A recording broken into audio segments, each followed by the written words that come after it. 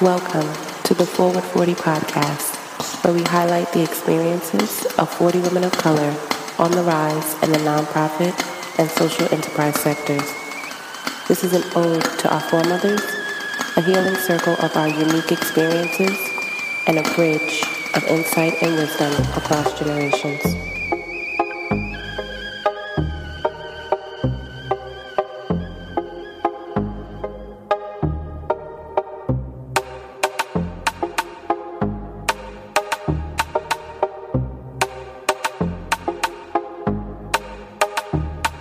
Welcome back, everyone, to another episode of Forward 40. So this guest, like most of my guests, was very surprised that I reached out to her, but I'm very excited to have her in the guest chair.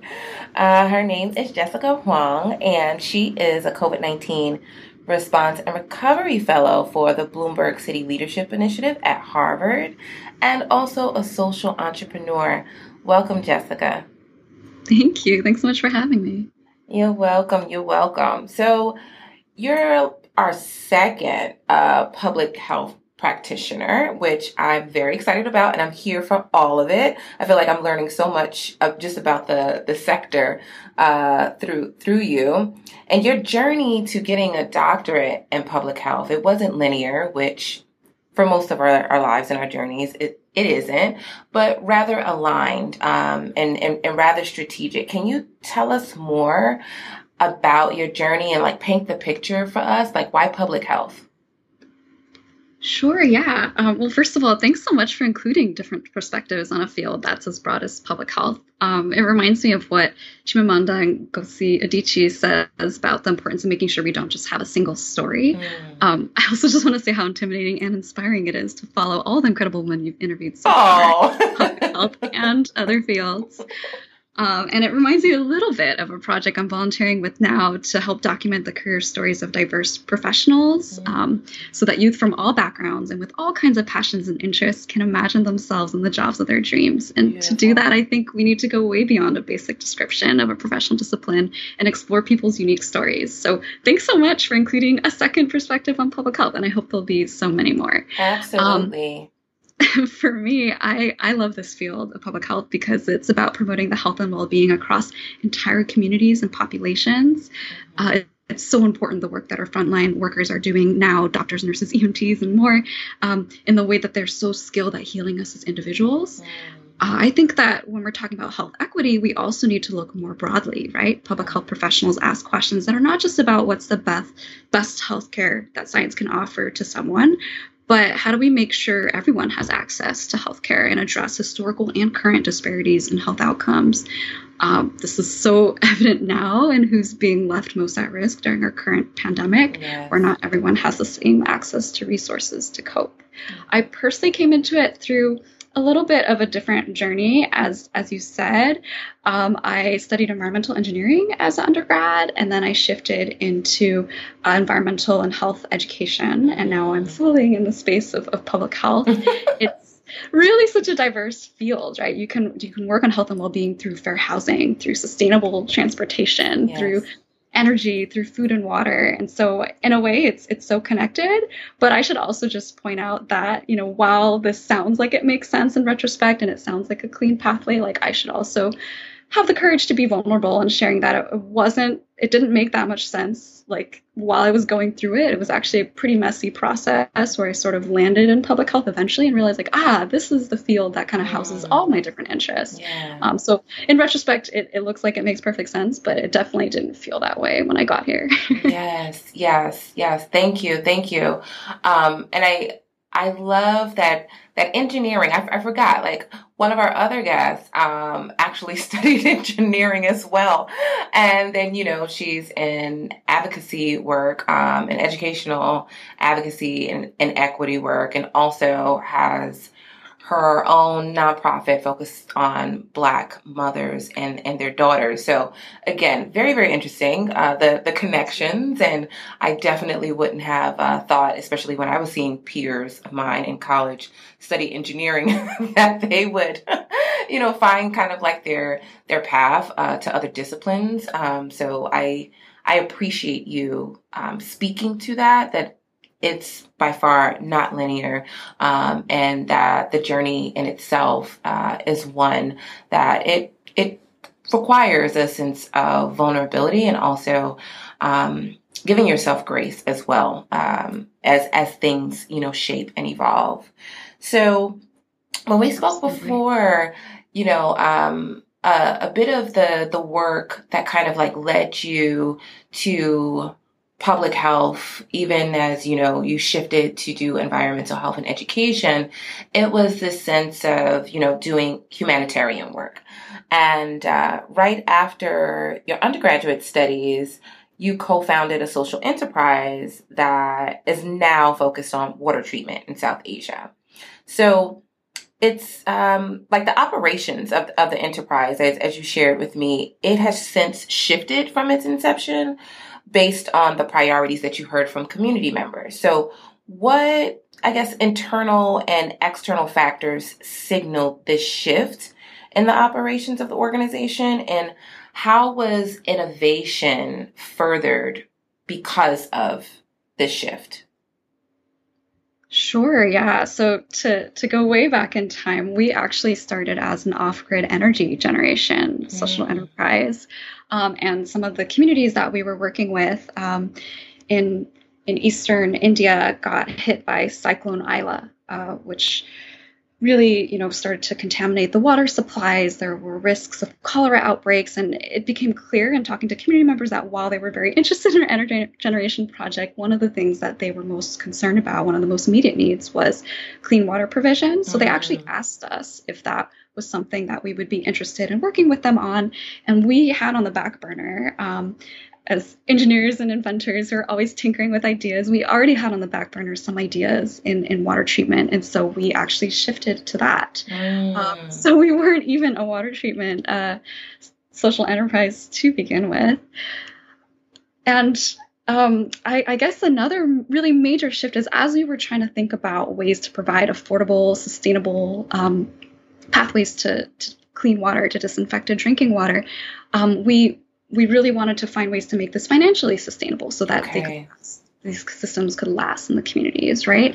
And one of the ideas that we had at the time was, this is so great. We can support entrepreneurs in the community. Let's go with a micro franchise model where we would be, bringing people on from the community who could use our water treatment technology, and they could run small businesses in the community. Community members could basically pay into the system. It would help to maintain it. And the entrepreneurs could also be supported with some additional income. So that sounded nice, on paper. And actually some organizations have managed to do this very well. So props to them for figuring out how to address this challenge. In our particular context, and with the way that our technology works, we did run into a few challenges. One was that it just became clear that asking community members to pay for water, while many were happy to do it, it can be tough in a place where there's limited stability and safety nets. In some of these communities, for example, sometimes there's a drought, and that really changes what you're able to provide in terms of regular payment. And we just really didn't want to be overburdening community members. So we wanted to think through how we're going to be funding this. And then the other thing that we realized as we started to pilot this was that the supplemental income was nice, it was helpful, and it did help create some work in the community, but it wasn't quite enough to support somebody full time. And while it could be a nice supplemental income source, especially for those who are already doing other work in the community, for example, like running a local shop, it just wasn't enough to be a full job. At least we didn't want to charge community members too much. That would make it enough for a full job. And we realize, if somebody's doing this as one of their many, many jobs, it changes how much time they can commit to it, understandably so, right? So that just sort of shifted our whole model into now looking more at partnerships. So instead, we are focused on selling these systems through local nonprofit, non-governmental organizations that already work in these communities. A lot of them actually are already investing in water provision, such as by digging a well, for example, or building a rainwater harvesting system.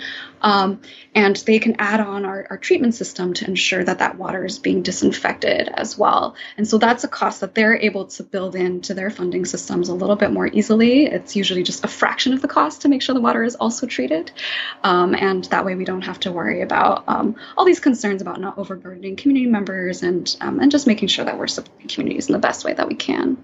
That is, wow. Thank you. Thank you. Thank you. I love that piece about not like ensuring that you're not overburdening community members. And also like congratulations and, cheers to being able to pivot, to be able to actively listen and then also come up with solutions that were meeting the need of the community, but then also connected to the initial vision and mission of the enterprise. There's some international development aid workers that, they find themselves towing this line between charity and saviordom. And they aren't really listening, right, to community members. What did you find to be helpful in your engagement with global communities? Like even if you're thinking back to like when you volunteered in Ecuador, right? Mm-hmm, mm-hmm. Yeah, like, have you had any reflections on any of the parallels between engaging with global communities and the work that you're doing now domestically? Sure, yeah. This is such an important question. Thanks for raising it. And it's something that I still struggle with and I'm trying to learn how to do better. But you're completely right. And I think that for me, one of the things that's been helpful to just constantly remind myself of are, of course, the need to be humble in this work and recognize how much we have to learn. And that also we're just not the expert in what, the communities that we're working with, what they experience and what they know, the assets that they have access to. So when we listen, we actually make solutions better. And I mean, I'll admit, I'm not even the expert in my own neighborhood when I do projects and volunteer work here, because like we said earlier, it's not just about a single story, right? It is so important to be listening to the perspectives of the people that we're working with and that we are trying to quote unquote help, right? And I think it's absolutely about that. And it's much more about, how can we support a community? How can we build capacity? How can we share resources? How can we elevate people's ideas and voices and co-design solutions that prioritize what people in the community care about? And that is in no way ever like a one-person job or an external job. That's like always kind of rooted in how much we can make community driven. And I think that's true globally as well as here in the United States. Thank you, thank you, thank you. So, I love the co-design solutions. Love it, love it, love it. So like, I guess honing more into the domestic work right now, as a COVID-19 response and recovery fellow, you're currently working with the mayor's office, on COVID-19 recovery efforts. Tell us more about what you're working on and also what you're learning from the data and the process. Sure. So as a public health professional, I'm supporting the development of city-level policies for economic response and recovery during the current pandemic, which is really interesting for me. I'm getting to work closely with economic development researchers, with local business leaders, really with people in this whole other field. It's been such a great learning experience because there's such an intersection between public health and how well our economy is doing, the health of our economies, right? And so it's been great to dive into that intersection in terms of public health and economic data. It's been great to explore these interconnections when trying to use the latest research to inform evidence-based policymaking. And it can be so tough when the latest recommendations or guidelines are constantly changing. It's just the nature of responding to such a dynamic new challenge. We're talking about a disease that emerged like less than a year ago. Exactly, right? yeah. Yeah, and another thing that I'm learning in the process gets back at what we were discussing before, which is this importance of including diverse community stakeholders when we're trying to develop inclusive policies that are going to affect everybody's lives. Many places feel the need to be doing more community engagement. It looks good these days, but it's much more than checking a box. It actually leads to better designed policies. And the policies might also be implemented more effectively when there's community understanding and buy-in. Absolutely, absolutely. And not the check box, it really, really has to be intentional. It really has to be a partnership that's just not Like there's like a MOU or so, like just a contract that's, drafted up, but really, really being in partnership and in relationship with the people, the community, the neighborhood that you are either operating in or you're working on behalf of. That's very, very key. And it seems as though, like, isn't that, just commonsensical? But it isn't like, I do feel like certain industries, just as you were talking about the intersection between, public health, economic development. I believe that industries and also, people who are aspiring to just work in different spaces, serve in different spaces are seeing the interconnection. The hope is, as you even mentioned, my hope is that it truly, truly is centered on equity and inclusion for sure. And even if that means that, to arrive at a policy recommendation takes time, that listening and that taking that time to build trust and relationship, again, is very, very key and vital. You put it so well. I mean, it is, I think, hard for some people to put in that time sometimes, but it's so worth it. It really does make everything that we're doing better when we are able to invest the time to really listen to what communities want. Absolutely. Absolutely. So you've had some, a shakeup in your life recently. You recently underwent, corrective surgery for your arm, and I hope that you are healing well since the last time that we spoke. That's wonderful. That's wonderful. That's good to hear. It was an experience for you that, as you shared with me previously, it gave you more perspective on issues related to ableism. And as you put it, it's a story in progress for you. So can you share more about what this experience has sparked for you and any additional elements of otherness that have come, to the fore for you in this recovery process? That's such a great question. And I definitely will preface this with, it is a story in progress. I'm still learning so much about the world of ableism and what it's like for people who live with disabilities. One of my first observations right after the injury and during this whole process of recovery and rehabilitation is just that our world doesn't have to be this way. Like, our world could have been designed to be inclusive from the beginning. And then this whole condition that I had with my arm would not have been a disabling one at all, right? Like, if everything were designed where I could use one arm, I would actually not be faced with any disability in the activities that I tried to do. And so it did bring to the fore this importance of inclusive design. And when we have everything designed primarily by able-bodied people, it changes. It just changes what's available to people. And unfortunately now we're leaving people out that we didn't have to be leaving out. And so that's definitely something that I'm learning and trying to be more mindful of incorporating in my future work, is incorporating more of the perspectives of people with disabilities to make sure that we can design in a more inclusive way in the first place. I also, have to recognize how fortunate I am that my disability is temporary, right? And also that I had the opportunity to receive surgery and recover from this. It's been an empathy. It's been a great experience in empathy for me, but I definitely recognize that I don't understand the full spectrum of what's out there in terms of experiences with disability, and I just.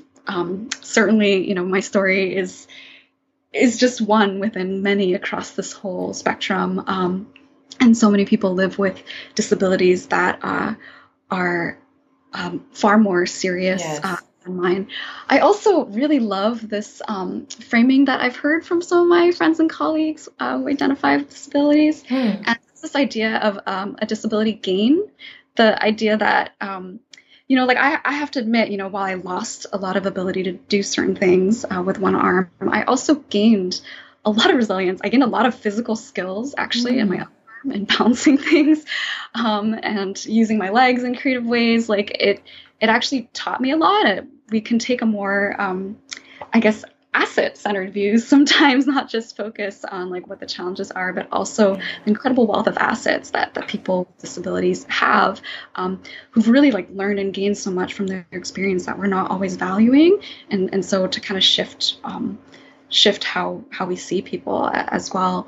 And again, like I don't claim to, I'm very new to this world of working with people with disabilities and coping with my own. And again, mine is just a temporary one arm functionality loss. So there's only so much I can speak to, but I really have appreciated this experience and empathy, and it's still a story in progress. I really hope to just take this and learn how to do better in the future to include everyone.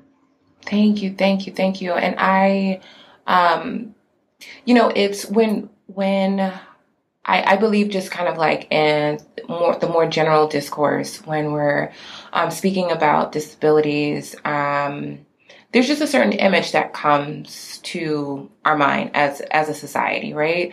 And the reason why I truly appreciate you sharing your experience and just what the process has been for you to recover is that it could really be anyone that's, operating in a certain level of ability, and then that shifts because of a circumstance or situation in their life.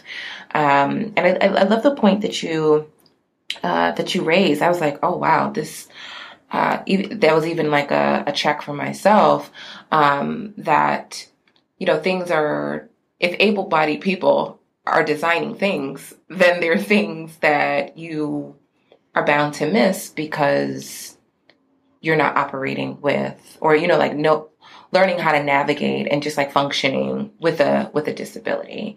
So again, just thank you for, even though you're on your journey and it's a story in progress, I believe even what you share makes it that much more accessible for people to exercise empathy, especially in a time where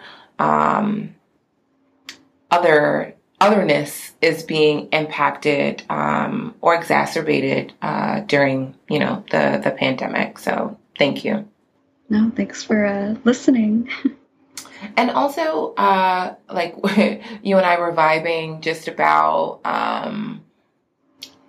the other things that may not, I'm quite sure there's been articles and stuff like that that have been written about, like, okay, well, what's, like, in terms of recovery, like COVID-19 recovery efforts, it's like, okay, what about the mental health and wellness aspect of the toll that it's taking on people? And, like myself, you tend to unplug and be mindful about what you're consuming, and not necessarily staying up to date with the latest newsreel. What have you been doing to hold yourself accountable to wellness and self-love? Oh, such a great question.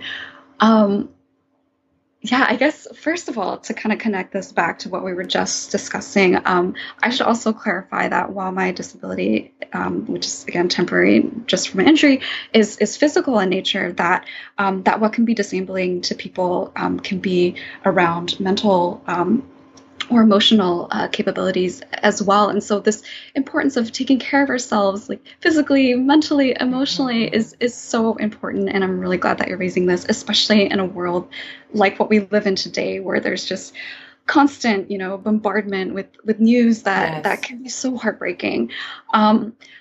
I definitely am still learning how to be better about holding myself accountable to wellness and self-love. But probably actually the best reminder for me has been my husband. Because I know. Go husband. I know, right? I'm so grateful. I'm sure he'll be happy when he's listening. Shout out to him. When I'm not well rested, I notice that I definitely treat him worse, and he doesn't deserve that. Nobody does. Really, no, he doesn't. It's such a good reminder to try to take care of myself, for myself, but also so that I can be my best self to others. Yes. I think that, like, so many of us are are so motivated in the work that we do that we're like, oh, okay, it's okay if I'm not taking care of myself because I'm doing so much to support others. But I'm sort of coming to that realization of, well, actually, not only am I not taking care of myself, but it's really not sustainable. And I'm not my best self. I'm not able to bring my best self to others. So I am trying to remind myself to sleep more, to take care of myself. And I hope you let yourself do that too. I know. I'm definitely, I already told you before we got out, like I'm going to hold myself to getting more sleep. And I will admit, yes, it is definitely a journey to care for, myself better, and in that care, that is an act of love, right? I know that I know a number of others, it's like my mind just like races. I'm a visionary and, like a creative person. So it's like during the wee hours is like when creative ideas, there's really no time frame or time limit on when things, come to me. So, but it's also just like a balancing act of just making sure that, I'm well rested, also hydrated, like all of these things that when we're on the go, like I was just talking to someone the other day, and she mentioned that, since there's not really the commute time, we're not really allotting that time for us to reset. It's like we're going back to back to back to back to back.